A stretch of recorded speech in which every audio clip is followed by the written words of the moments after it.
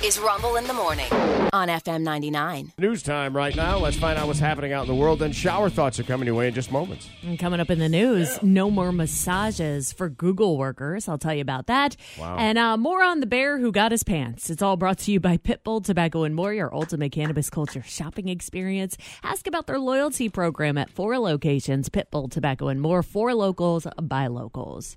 This morning, the superintendent of Newport News Schools is out. The assistant principal at Rich Neck Elementary is out. And a lawsuit is being filed. This all comes after the lawyer for the first grade teacher at Rich Neck Elementary, who was shot by her 6-year-old student, spoke yesterday. Abby Zwerner's lawyer, Diane Toscano, gave a public statement for the first time since Zwerner was shot on January 6th. Abby was not at the press conference. She's home recovering.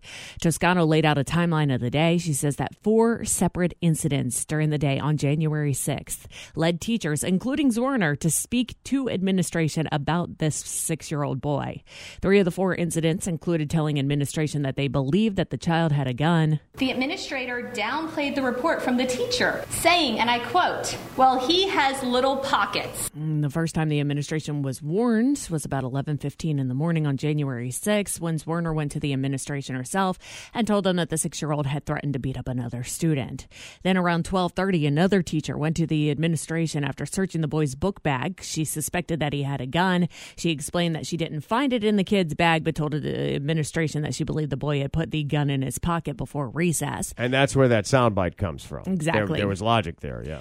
Just after 1 p.m., a third teacher at Rich Neck told administration about another student crying because the 6-year-old had showed him a gun and threatened to shoot him if he told anyone. Wow. And then a fourth employee asked administration if he could search the 6-year-old, but administration, quote, denied his request and was told to wait it out because the school day was almost over. About an hour later, Abby Zwerner was shot by that 6-year-old in front of her first grade class. News 3 said that Abby's lawyer has announced she will be filing a lawsuit against the Newport News Public Schools on Zwerner's behalf. This tragedy was entirely preventable if the school administrators responsible for school safety had done their part and taken action when they had knowledge of imminent danger.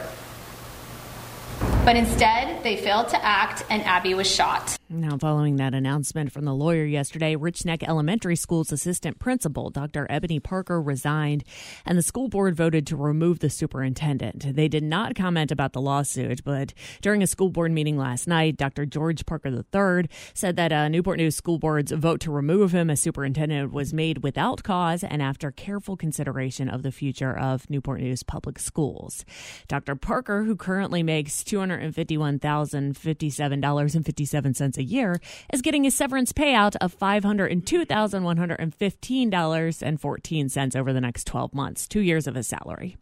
That is a lot of money. Yeah. Yeah. That's a lot of money. $500,000. Yeah. All right, $250 a year. That's a lot of money. Yes, it is. Yes, it is. And that's where it all stands as of now, the lawsuit being prepared to be filed. So wow. That's the new information. That's the breaking national news. That was one of the top stories everywhere. on all the overnight news nationally.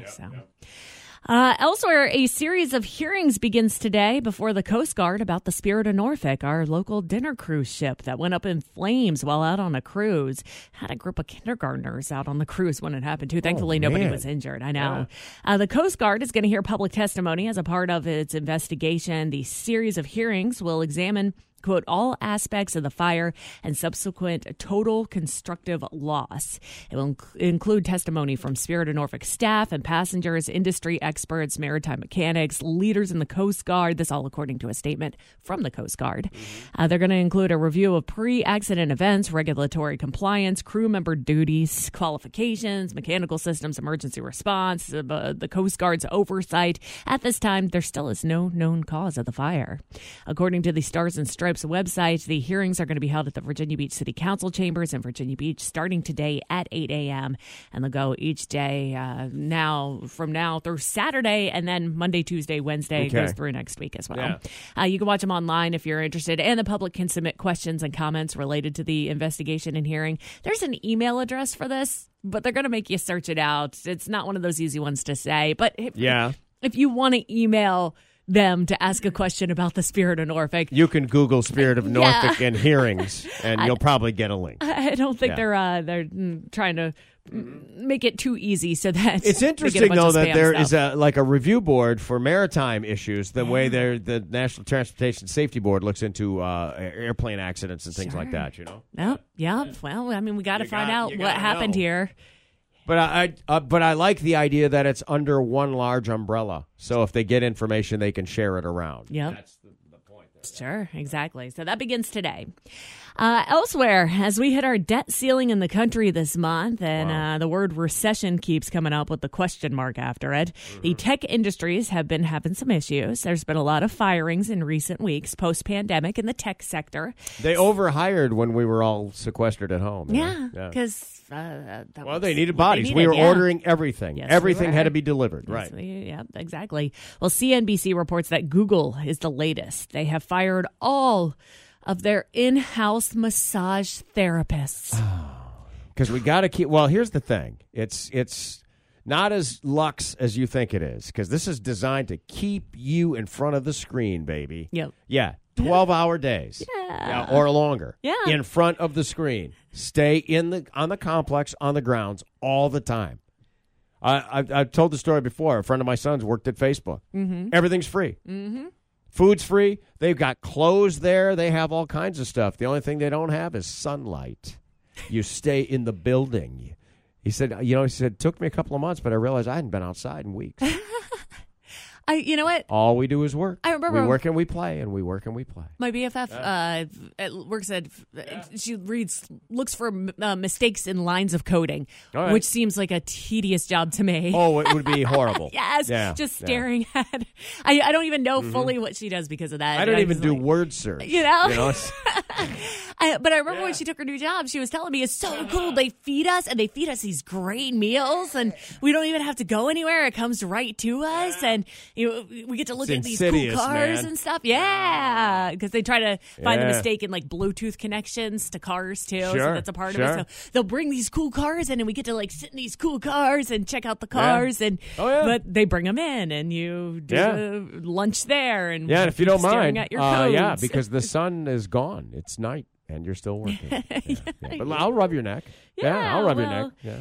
These massage therapists, 27 masseuses, were terminated at the company's California offices because of the poor economy. Google itself has cut 12,000 jobs. 27 massage therapists at the California campus.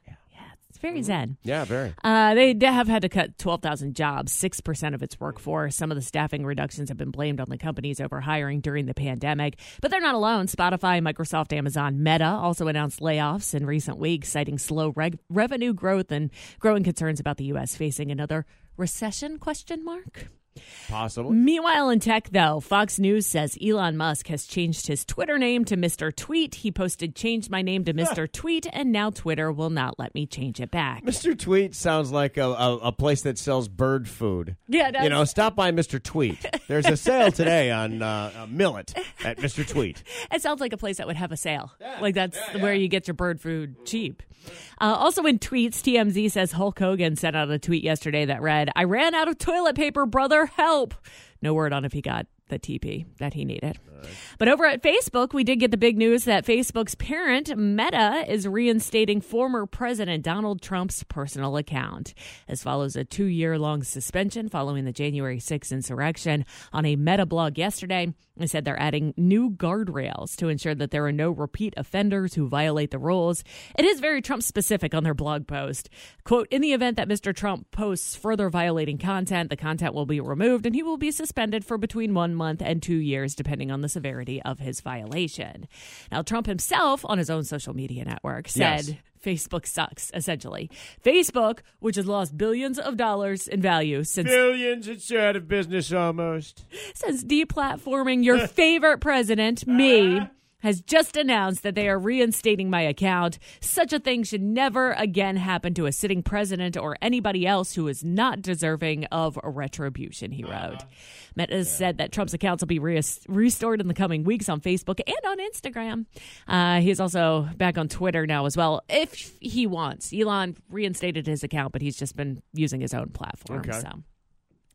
I got to clear this one up. Yeah. So I saw the report yesterday about the bear who was getting his pants. The way it was reported was on the heels of M&M's ditching their mascots in an effort to create unity. Right. A&W Restaurants jokingly tweeted that their mascot, Rudy the Great Root Bear, would start wearing pants. Now, we were more surprised that A&W had a mascot, the restaurants. Yeah, but you just read the word jokingly, and that was not in yesterday's story. No, it wasn't. As I was reading the Fox News report, which came from the Mornings with Maria, is who really focused on this one on the Fox Business Channel. Apparently didn't get that it was a joke either. Rudy the Great Root Bear.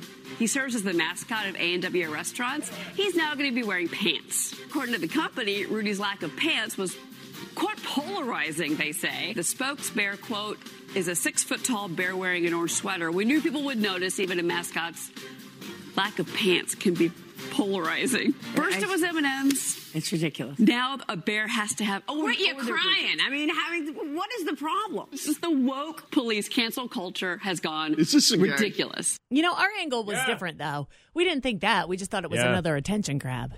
Yes. We didn't think it was cancel culture. We just Yeah. thought it was like, well, what an opportunity for you to seize to let us know that for 60 years you've had a bear. And by the way, I saw the bear today. Yeah.